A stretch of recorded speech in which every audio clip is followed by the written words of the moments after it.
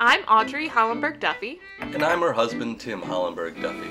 We are a married couple doing pastoral ministry together under the faith umbrella of Anabaptism and Radical Pietism, more specifically in the Church of the Brethren, and most importantly, for Jesus. We've always enjoyed chats about faith life because we found in each other a companion that gets us, even when it doesn't feel like we fit in the boxes of American life or mainstream American Christianity.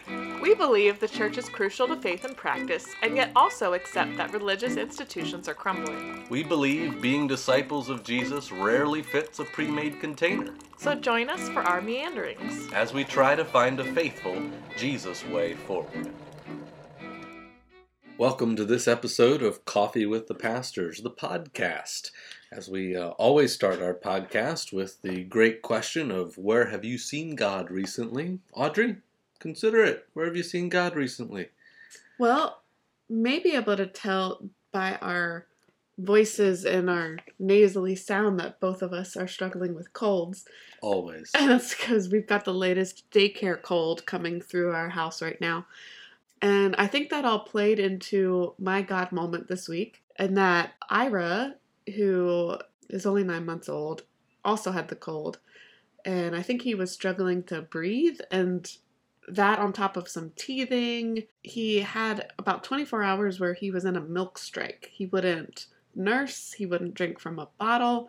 I could not figure out what to do. He ended up in the urgent care, a little dehydrated, and I was so stressed out about how long this was going to take. And then in the middle of the night, after he'd gone over 12 hours without drinking any milk, an unexpected thunderstorm came, and I love thunderstorms. And so in a strange way, it just felt like a moment where God was telling me, it's going to be okay. It's strange that a thunderstorm would communicate that to me, but it's something that I really enjoy. I remember thinking in the moment, maybe this is God saying it's going to be okay. And then that morning when I woke up, Ira finally nursed after revolting for 24 hours. So So rather than Jesus calming the storm, Jesus sends the storm. And Audrey's to calm me.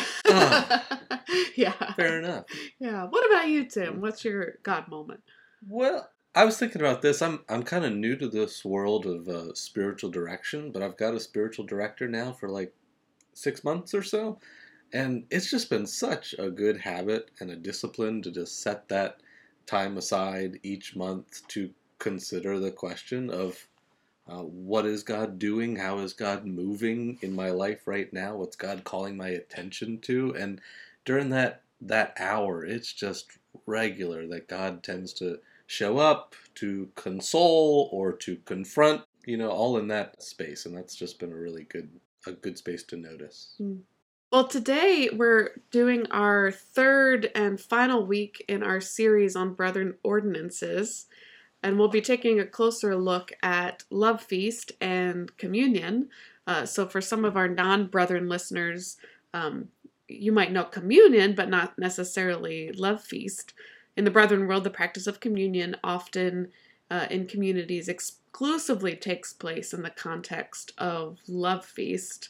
And that's why we're lumping these two together. Some congregations will do communion on Sunday morning outside of Love Feast, but initially for the Brethren, it was only within the context of Love Feast. So Tim, why don't you walk us through functionally what the four movements of the Love Feast look like? Sure, yeah. As Audrey mentions, there's four movements to a typical Love Feast service. Those are a time of confession, feet washing, the agape or fellowship meal, and communion, bread and cup.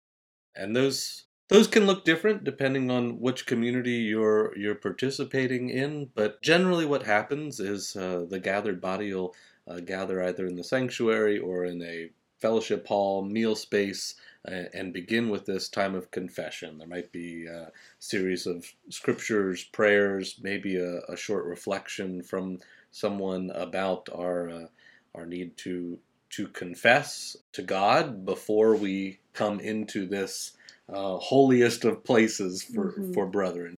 Leave your gift at the altar, go and be reconciled, and then you can come and participate in this worship. After after having this confession, after reconciling, we move into this space of feet washing. Sometimes this is a time where genders will split. Men will wash men's feet, women wash women's feet. Sometimes this is blended all together and you just pass the bucket around the table, washing one another's feet. Each person washes, each person is washed. There's usually just enough soap in the water to make you feel like this might be doing something. But really it's not about having your feet clean. Yeah, we'll talk more about that here in a minute. After feet washing, we sanitize our hands before we enjoy a meal together. Often meal. Simple foods. Some churches will do simple soups. Some do something called a sop, which is like a beef broth that's served over bread. And the bread sops up. Right. It gets soggy bread. But, it's really interesting. All these churches that we've done this with have different foods and different options, and they think it's the tradition that everybody it's the right does way to this. do it. But everybody's different. Uh-huh. We grew up with this really nice, simple beef barley soup. Delicious. That was just simply flavored, so I don't know. I have fond memories of that, but everybody's been different. Mm-hmm. But the point is that it's a simple fellowship meal. Mm-hmm. And then the service ends with the time of communion, bread and cup, with prayers for each, and then the receiving of these elements usually at the table Right. with one another, not coming forward and dunking the bread in the juice, not being facilitated exclusively by the pastor, but enjoyed at the table together. So those are the 4 movements, and each of these movements is based off of a piece of scripture. You already referenced the confession scripture, that you should leave your gift at the altar and go be reconciled to a brother or sister before entering a moment of worship. That's why we start with confession. And certainly also the Matthew 18 text about reconciling to one another is pretty central to brethren faith life, and so that resonates there too. Right. Yeah, sometimes we read one or both of those texts as a part of that confession. And then the feet washing, of course, comes from the Gospel of John, where Jesus washes his disciples' feet. In chapter 13, starting at verse 12, he says, after he had washed their feet, had put on the robe, and had returned to the table, he said to them, "Do you know what I have done to you? You call me teacher and Lord, and you are right, because that's what I am. So if I, your Lord and teacher, have washed your feet, you also ought to wash one another's feet, for I have set you an example, that you also should do as I have done to you." So here's where we get the kind of ordinance language again. You should do this. You should do this because I did this, right? So that's where we get this compelling sense that we should also practice this as a community. The meal is really modeled after the Last Supper with the disciples. That's why we often do Love Feast on Maundy Thursday as that moment in Holy Week that remembers this last experience with the disciples. And then ends with communion, which also took part in this. Yeah, inaugurated at the Last Supper, and clearly becomes a practice that the early church continues to commemorate. Yeah, so in 1 Corinthians, we get kind of Paul's retelling of the institution of what he calls the Lord's Supper, communion. 1 Corinthians 11:23, "For I received from the Lord what I also hand on to you, that the Lord Jesus on the night when he was betrayed took a loaf of bread, and when he had given thanks, he broke it and said, 'This is my body that is for you. Do this in remembrance of me.'" Ordinance language.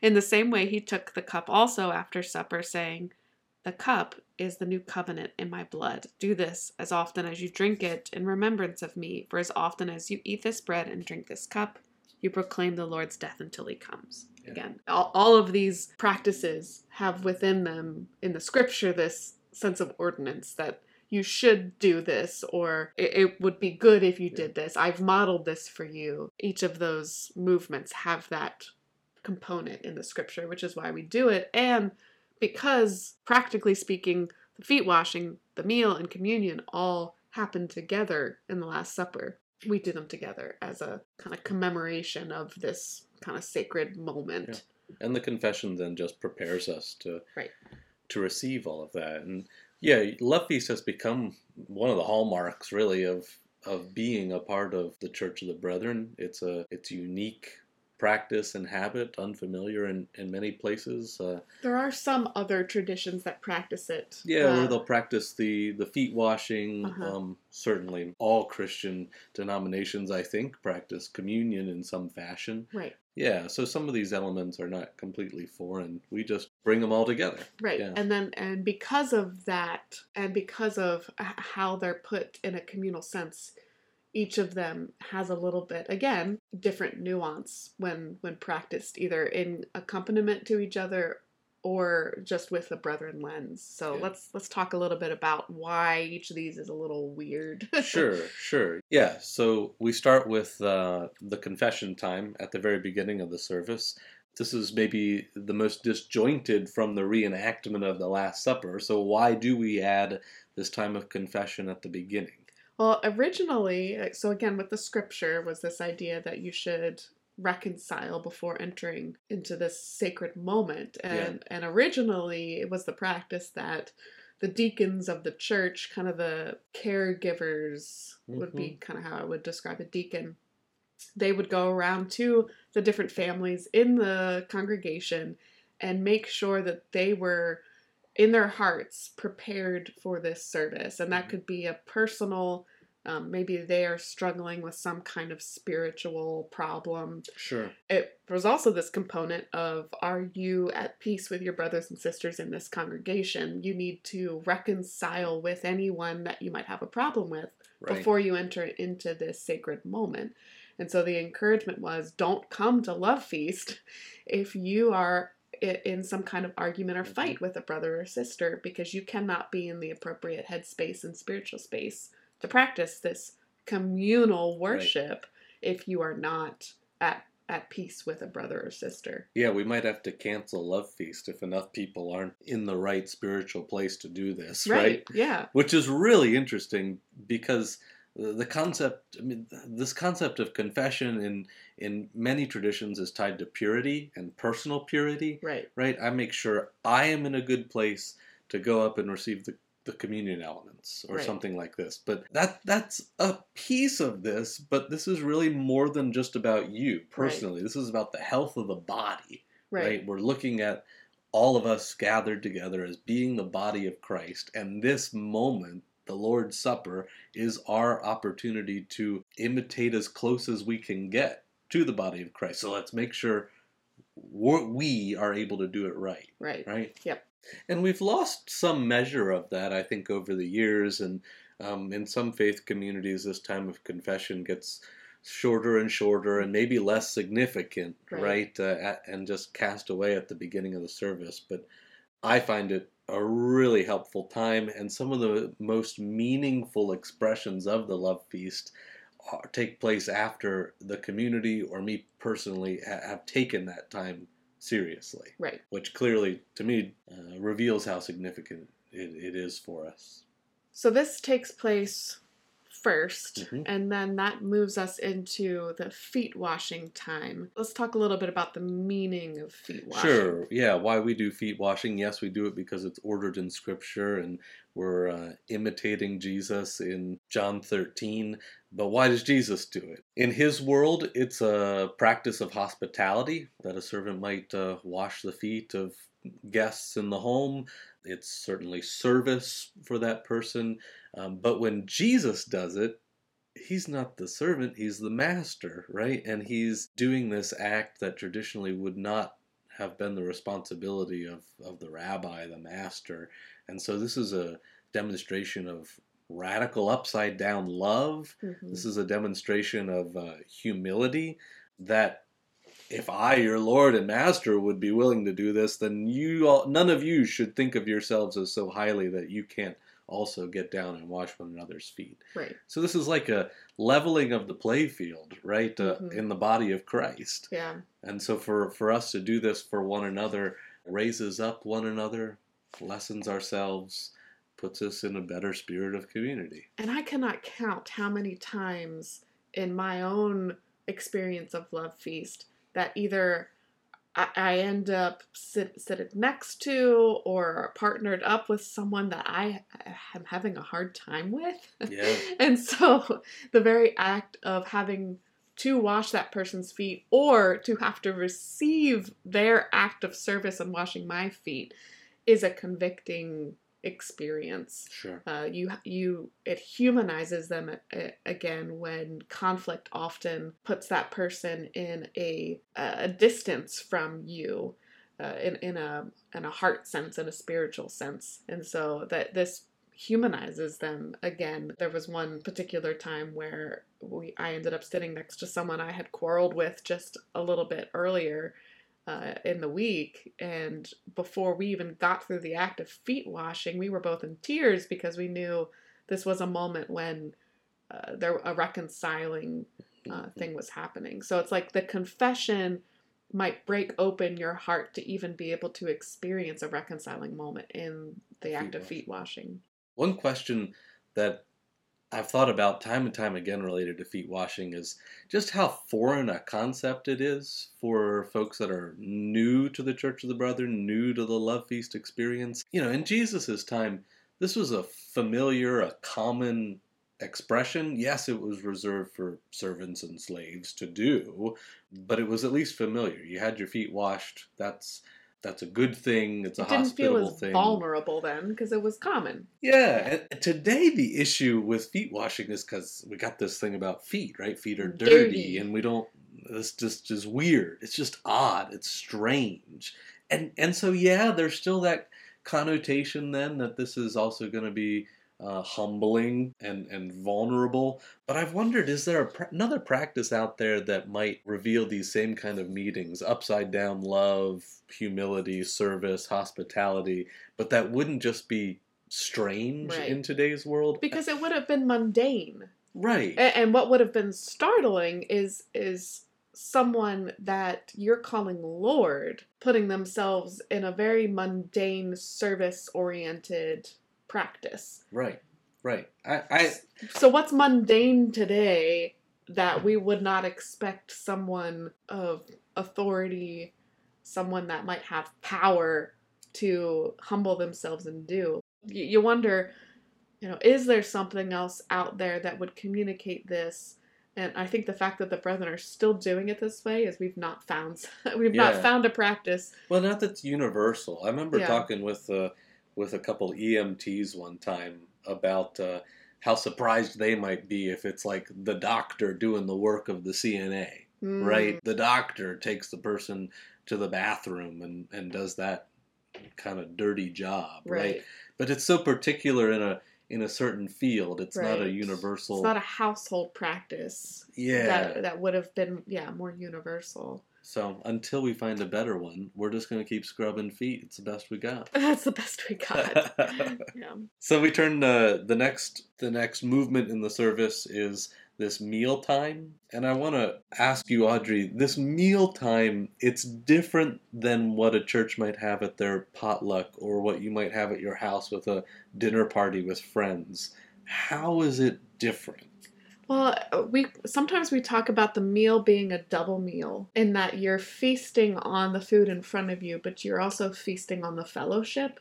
You're being nourished by the time spent. And that's something that can happen anytime you're having a meal, but we make sure that is a particular emphasis when we're feasting during Love Feast. You are just as much being nourished by the food as you are the company. And that's why the meal is often more intentionally simple, so that you can highlight this other part of the nourishment happening. Yeah.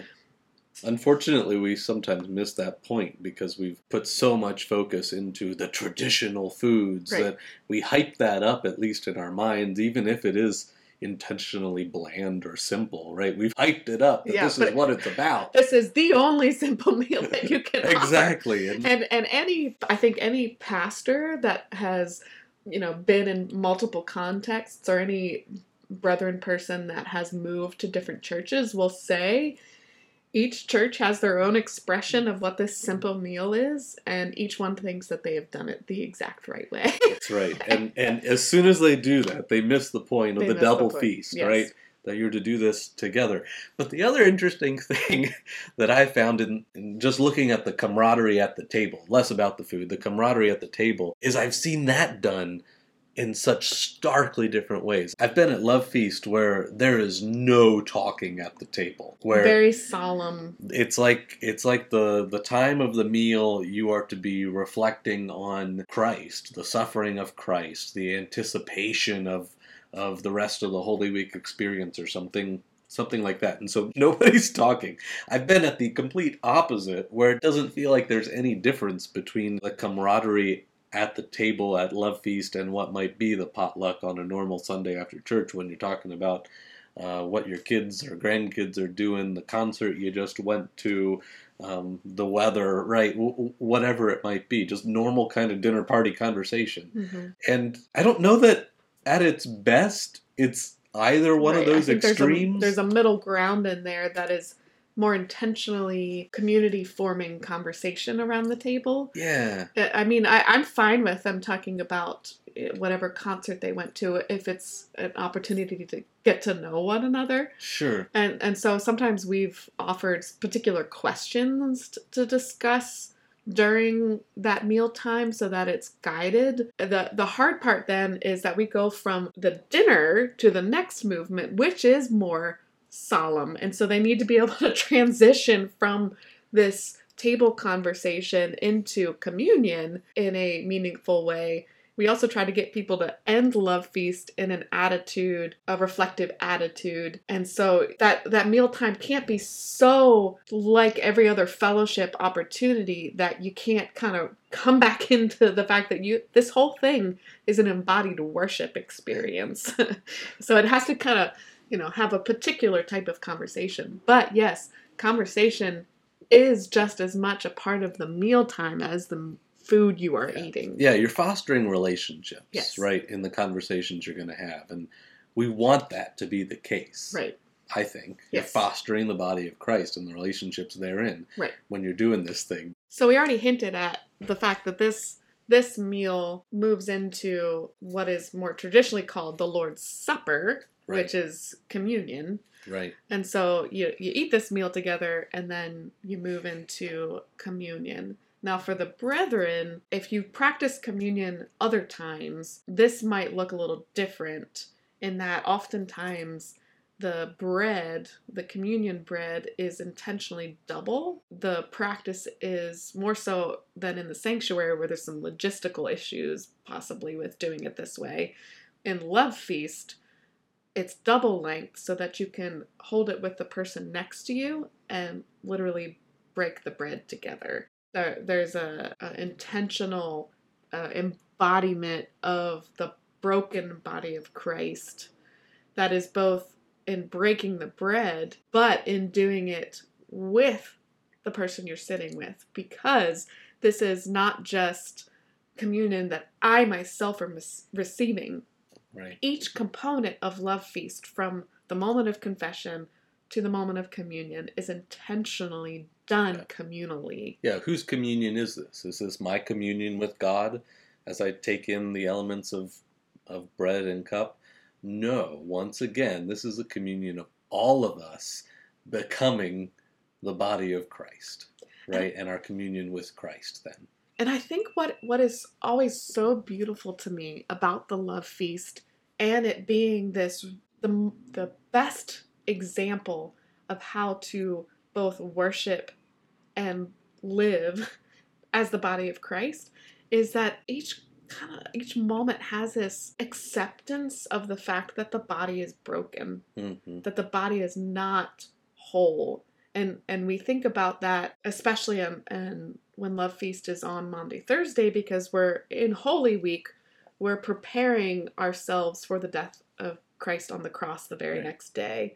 And so we're thinking about Jesus's body about to be broken in a very real sense. But when we ourselves are trying to show how we are the body of Christ in each of these movements, we accept that as the body of Christ, we are not perfect, and that the body is broken, and we still need to do the hard work as a community in Christ to address that brokenness, to heal that brokenness, because we're also on the way to resurrection. Right. And so there is something of life and of goodness, even though the body of Christ is broken. Yeah. We've covenanted to be together in that brokenness. And we've, to me, brethren are at their best when we take that call really seriously. Yeah. Right. And we're pursuing that wholeness of the body with all we have, and with diligence and with intention, looking more to the other than to ourselves. So I've said before, if brethren had a high holy day, Sure. it would be the practice of Love Feast, because it is one of those times where if you have truly allowed yourself to enter the space, the sacred is so accessible, because in each of the practices, it's an experiential worship in a way that sometimes our other worships can be more passive and consumed. There is nothing passive about Love Feast, because you yourself do each of the activities. Yeah. I hope this episode focusing on Love Feast hits many of you right before the traditional Maundy Thursday expression of the Love Feast in your local congregation. I hope this aids in your reflection and participation in that high holy day. And thank you for joining us on this exploration of the Love Feast. We welcome feedback and further conversation. If you'd like to reach out to us, feel free to message us at coffeewiththepastorspodcast@gmail.com. Next time, we are excited for our first Popcorn with the Pastors feature. We will welcome guest hosts Nathan Hollenberg and Andy Duffy as we look at Christian responses to pop culture. So until next time, this has been Coffee with the Pastors. Live for the glory of God and our neighbor's good. The primary purpose of this podcast is for conversation and faith exploration. It is intended for private, non-commercial use and does not necessarily reflect the opinion of any agency or organization. In this podcast, references were made to the following resources: For All Who Minister, a worship manual for the Church of the Brethren published by Brethren Press; Love Feast and Communion information from www.brethren.org/practices. The sign-off quote is from Christopher Sowers Printing Press. Check out any of these things for more information.